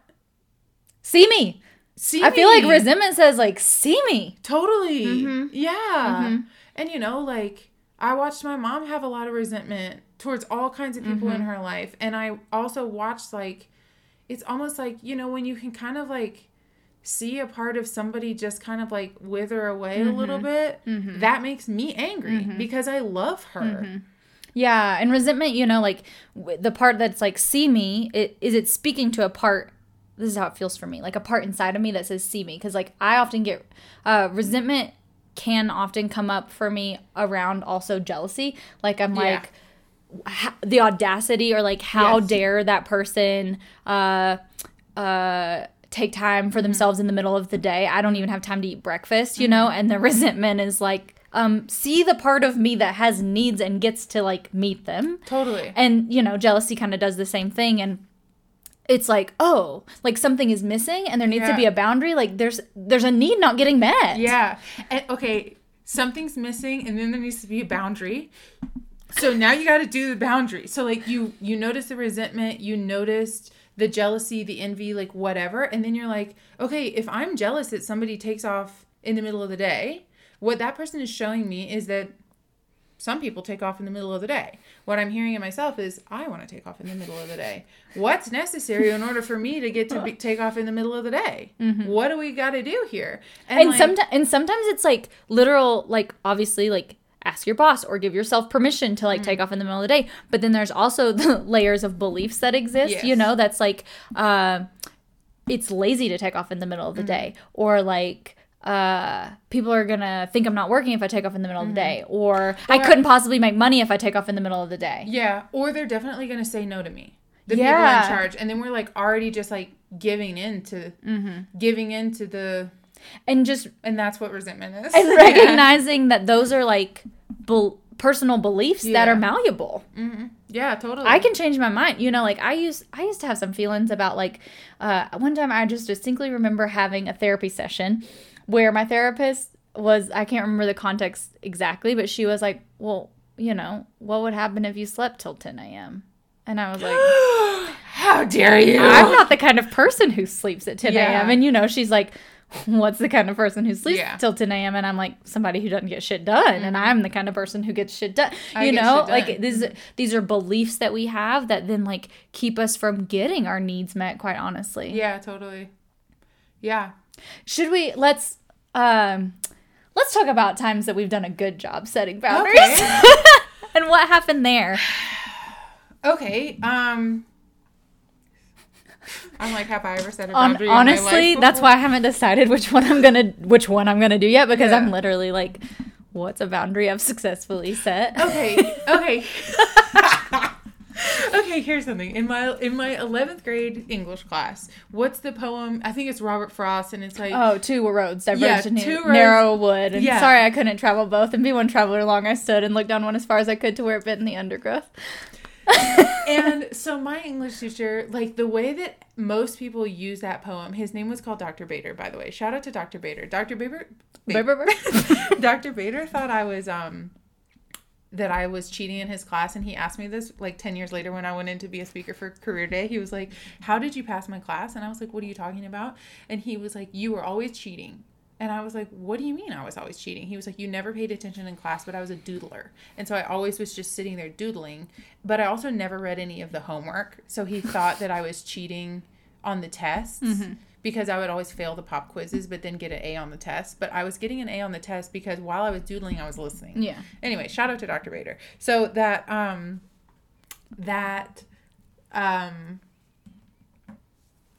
poem, Robert Frost, everybody uses it to be like, see, you should take the road less traveled because you might end up in a... Well, I don't know. I don't remember. Somewhere that other people... Whatever. I don't even know. But the idea is like, take the road less traveled. And he was like, nowhere in this poem does it say to take the road less traveled. It just says that there is a road less traveled. And he was like, sometimes the very best thing to do, like when you take the road less traveled, you got to hack down your path. You got to, maybe it's good in there, but maybe it's not good in there. And so maybe sometimes it's just the right thing to take the road that people have already been using. Like maybe there's a reason for this other road, and maybe you could just benefit from it. So I think sometimes the reason that it's hard for me to go, this was a good thing, is because it's like, I also don't know what it would have been like if I hadn't set the boundary. But the thing is that generally for me, what I know that comes with setting the boundary eventually is relief. And so like, maybe so like I think that's part of the reason that I hesitate to say I know that I made the right decision, because it's like I can't have taken both roads. I can't have not set the boundary and then continued down that path. So like I can't say that it actually wouldn't be better on the other side of that thing. But like when I think about times where I've like, okay, and maybe then there's also what I was just saying about, like, you know, when you feel a part of somebody, like, dying a little bit inside. Like, I used to date this guy, and I loved him so much, and the emotion of love and the way that I felt connected to him and the truth that I can say that he helped parts of me not die. I can be really honest about that, and I know that he was good for me, and I think there were really ways in which I was good for him. And I started to feel that if I stayed with him, parts of me were dying, like other parts. So like while he helped part of me come alive, I felt like also other parts of me were kind of dying a little bit. And I didn't want that to happen. And so like we had to break up, and I, you know, like I had to be like, I don't know why. And I kind of hate this because I love you. And also, I can see the ways in which you've helped me heal some things, but also I feel other parts of me dying like we're all along at the same time. And those parts that I felt dying then don't feel dead now. Mm-hmm. And so like, and the same thing with like, you know, I've had to really be honest with myself about some of the like advice maybe that I go to my parents for, or like I want to have older people in my life who are my family, who I can like really go to for certain things. And then though, like having to go, okay, Kate, you need to have some discernment here when you listen to their advice or what they think or whatever, because they also have limitations in themselves. And just because you want this, if you don't start having some discernment, those parts of you are going to die. Mm-hmm. Or like that situation with the business, like if I was going to keep working with that person, the only thing I hated working with this person. And so it was like, so how am I going to survive in this situation, I guess? Mm-hmm. And then also like I'm going through a move right now. And that was because like I was feeling parts of myself dying. Mm-hmm. Mm-hmm. And so I don't feel dead. Okay, something that you're speaking to when it comes to like noticing those parts, and like maybe you've heard us speak to in a podcast or just depending on how long you've been following our work, is this like threshold situation. Yeah. And so, and so like noticing those things and then it coming to, because it's not like as soon as you notice something's off, right, you set a boundary and go a different direction, but it's like once it hits what feels like the threshold for you, that's when the fork in the road presents itself, right? It's like, here's the threshold. I can either continue in this way, and my experience shows me that there's more of the same going to come from that, or I can set off on a new way and see what happens. And setting, this feels related to like our courage episode. Because courage then requires, it's why boundaries come 2 themes later. It's like it requires that then boundaries get put into place so that there is that structure like we talked about it earlier. And I know like for myself, something I want to speak to, the humor that we both got from being like, when have I ever set a boundary? Live to do. It's very important, but we've never done it. So I don't know. You're good luck. Best of luck to you. And I just want to, point out that it's not true that we've never done it. No, truly. What it is like boundaries is another one of these themes or words that is and feels very big, and it feels like in order to do it you have to do something drastic all at once, but that's not my experience of boundaries. In fact, my experience of growing and therefore setting boundaries with myself as I evolve and with like in my life as I evolve is that they happen incrementally. And so like something I can speak to that I can say is that like I'm actually really good at now in my life setting boundaries about when I work. Yeah. But that wasn't all of a sudden I set a boundary and became good at having boundaries about when I work. Yeah.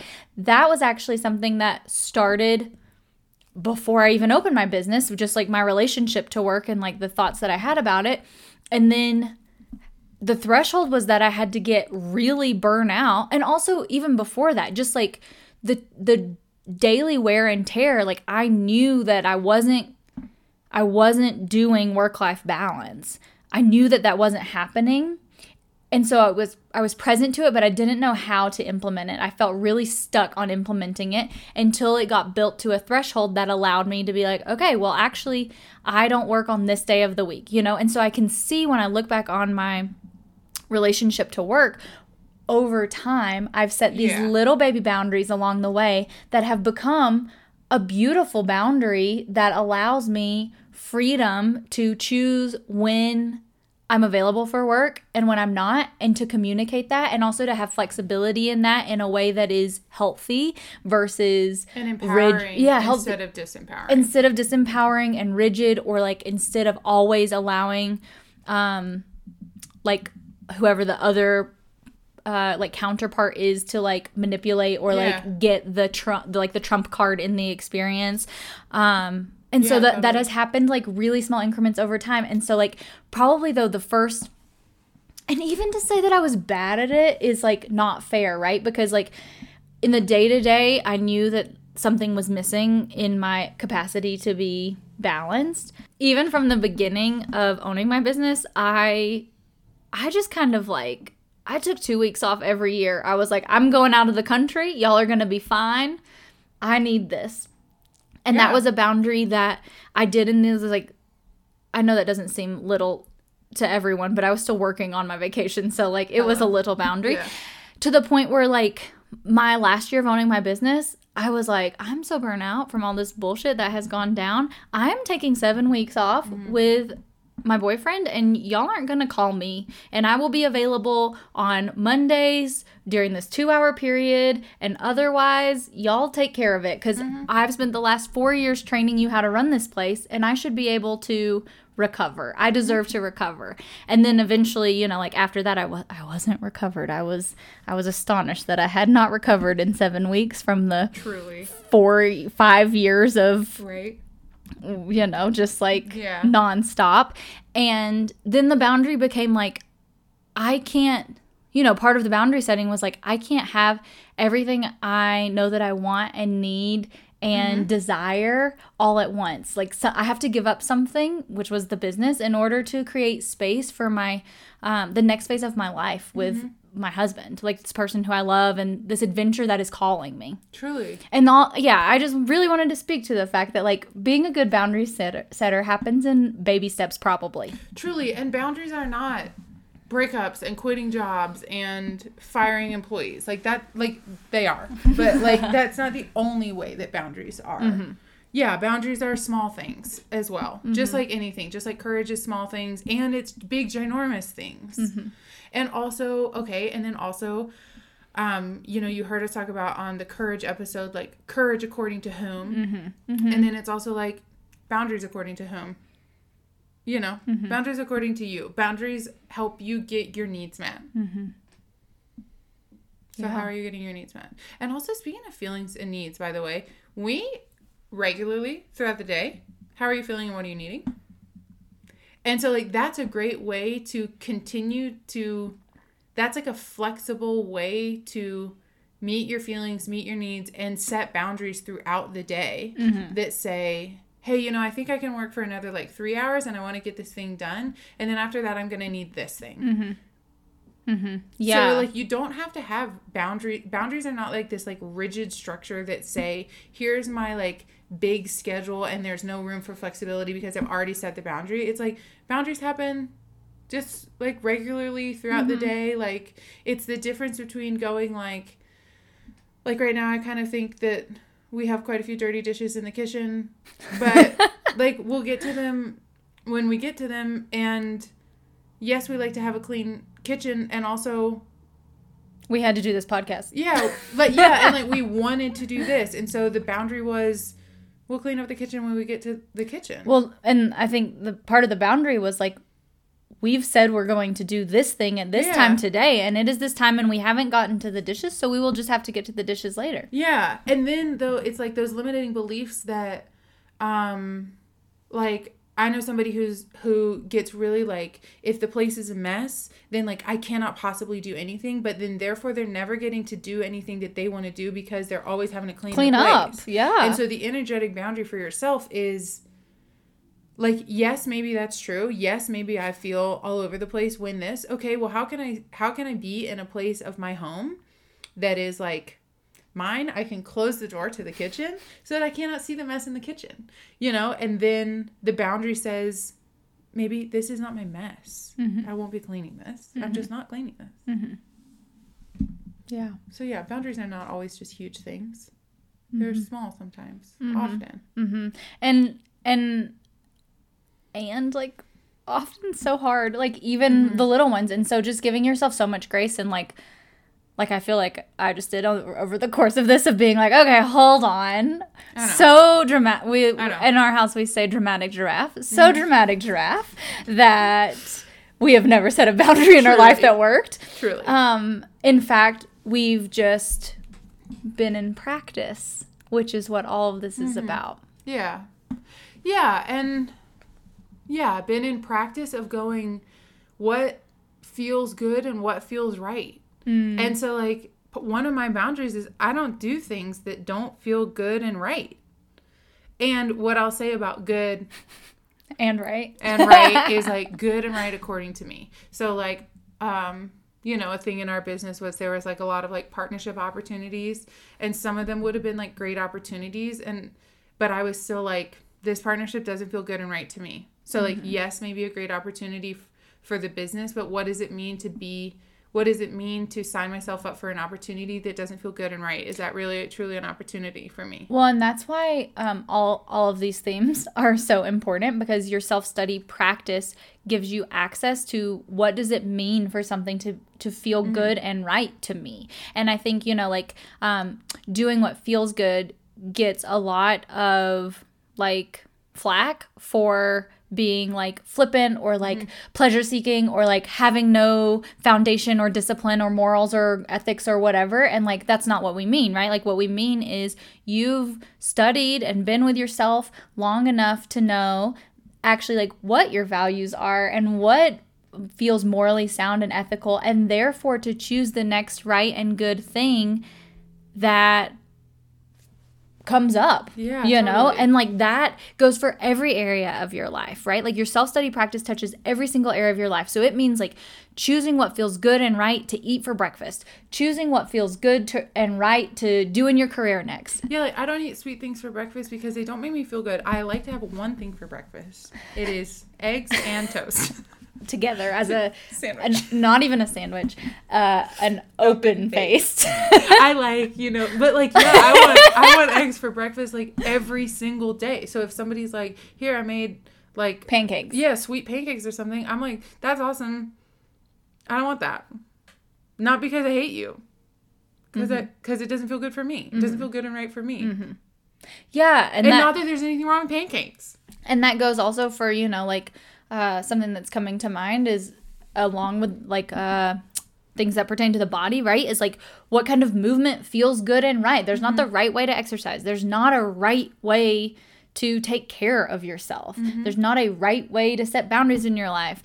It is, okay, how can I get so clear about my feelings and needs and who I am? And like, what a fun journey that we get to be on, that there is just like an infinite supply of entertainment and knowledge and depth within ourselves to uncover and discover, and then to come out into the world, you know, from that inside out and be like, okay, well, what feels good and right here? And then trusting your gut to tell you like, okay, this is my heart leading me in this direction, whether that's towards eggs or towards a walk or towards a cross-country move. Yep. Yeah. We have an exercise for you, a boundary setting exercise.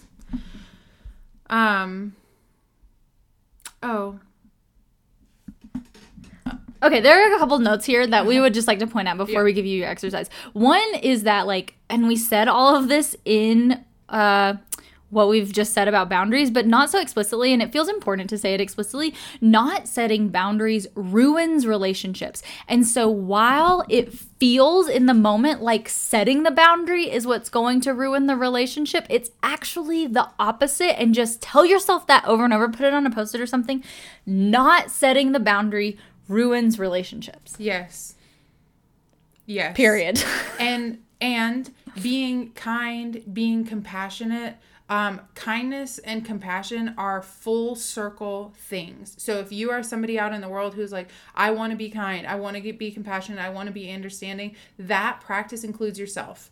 And what being kind and being compassionate and understanding is not is rationalizing of behavior that either mistreats you or mistreats others. Like rationalizing bad shit is not kind, is not compassionate, and that includes you. Yeah, and you deserve to have relationships that are mutual in respect and care and support and love and meeting of needs. Yes. And household chores. And household fucking chores. It takes a lot to survive. People should be on your team.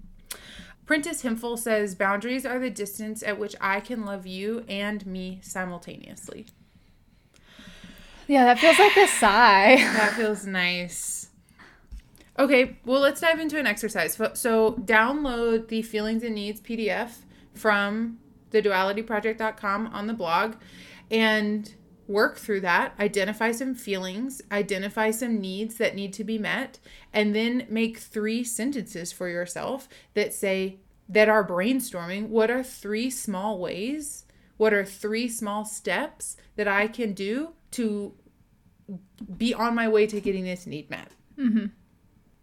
Well, I'm just thinking about, that prompt, and then, like some other exercises we've given you, like another piece of that is like, who do I need to ask for support? And that might also be like, who do I need either on my team to make this boundary happen, or to set the boundary with, to like make my yeses yeses and my noes noes towards getting this need met. Yeah. Hey, I'm trying to do this new thing in my life. Can you support me in doing this? That kind of thing. And what I love about this exercise, honestly, is like boundaries sounds big and scary, and it doesn't have to be, it really doesn't have to be. And so even as you enroll people in it, just by calling it a boundary, and then whatever it is, you're teaching yourself and those people that boundary doesn't have to be a big scary word. It doesn't, like, setting a boundary doesn't have to feel like we need to talk. Yeah, truly. Yeah. Hey. When someone like texts you and they're like, we need to talk, or like I have a friend and she never means it as an emergency, but she just always, when she wants to just connect, she says, call me. My dad does that same shit too. It drives me nuts.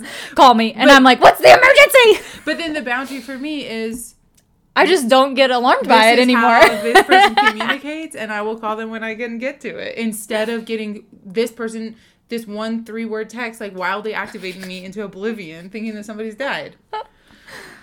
Oh, yeah. Okay. Express yourself with confidence and compassion. The self-study program gives you the skills and techniques to explore your feelings, identify your needs, set boundaries, and communicate clearly and compassionately so that who you want to be aligns with how you show up. It's literally what we spend time teaching you to do in the self-study program.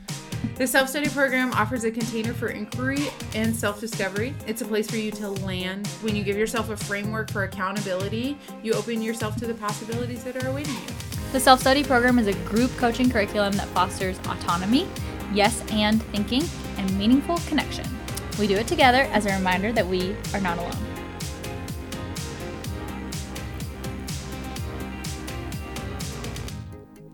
Don't forget to get your journal. Get your journal, get your feelings and needs inventory, get your merch, apply for the self-study program. I'm feeling really excited for the next theme. Yeah. Because it is just, you're gonna love it. You're gonna love it. You're gonna learn to love it. And in the meantime, may be happy. Yeah, may be healthy. May be safe. And may be free. Bye. Bye.